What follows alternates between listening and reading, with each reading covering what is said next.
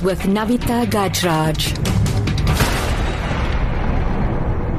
8 o'clock, good morning. A service delivery protest has caused the closure of Govan and Mbeki and stock roads near Mitchell's Plain on the Cape Flats. An official for city traffic says authorities are at the scene in a separate incident in the early hours of this morning. Protesters burned tyres on the R300 near Blue Downs, leaving debris on the roadway. The road has since been cleared and reopened to traffic. And residents of Johannesburg will hear this morning how much more they will be paying for electricity, water and sanitation, refuse removal and property rates from the 1st of July. The city will be tabling its budget for the 2015-2016 financial year at the Sandton Convention Centre.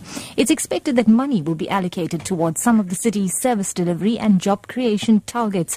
The city of Johannesburg's Ntatisi Modingwane elaborates. The executive mayor made some announcements during the State of the City address, and we are hoping that the budget will also respond to some of those pronouncements, such as the corridors of freedom, Josie at work, and all the other smart city initiatives that the city is rolling out. Some opposition parties in the Johannesburg Council, like the DA and COPE, say the tariff increases must be kept to a minimum and that part of the budget must be allocated to maintaining existing infrastructure. We've been requesting of the mayor and company not to raise rates and taxes on already struggling households. But unfortunately, the city will have to raise some taxes, but we hope they keep that to a minimum. It doesn't help us spending a whole lot of money on putting up new buildings, new sports fields and new community facilities when we are unable to maintain them, because that is where we should be ensuring that what we've built is not wasted. In other news now, Gauteng police are looking through surveillance footage in the hope of identifying the armed men who robbed delegates outside the Pan-African Parliament on Friday in Midrand. The delegates were from countries such as Ethiopia, Ghana, Mozambique and the UK.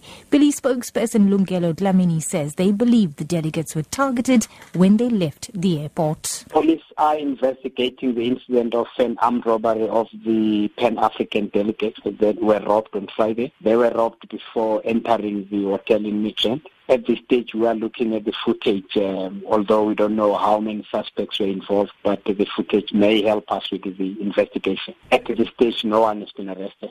The delegates were coming from the airport. We believe that they were followed from the airport up to the entrance of the hotel.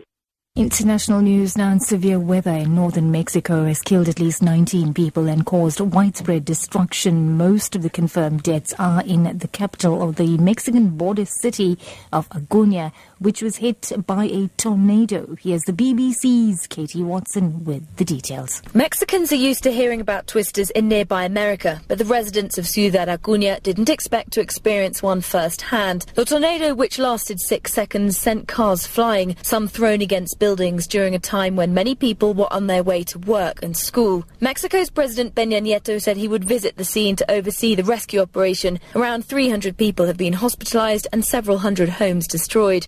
And wrapping up, the death of blues guitar legend B.B. King will be investigated as a homicide. According to Entertainment News, 2 of King's daughters believe that he was poisoned. King died at the age of 89 on the 14th of this month in Las Vegas. That's the news at 8, your top story this hour.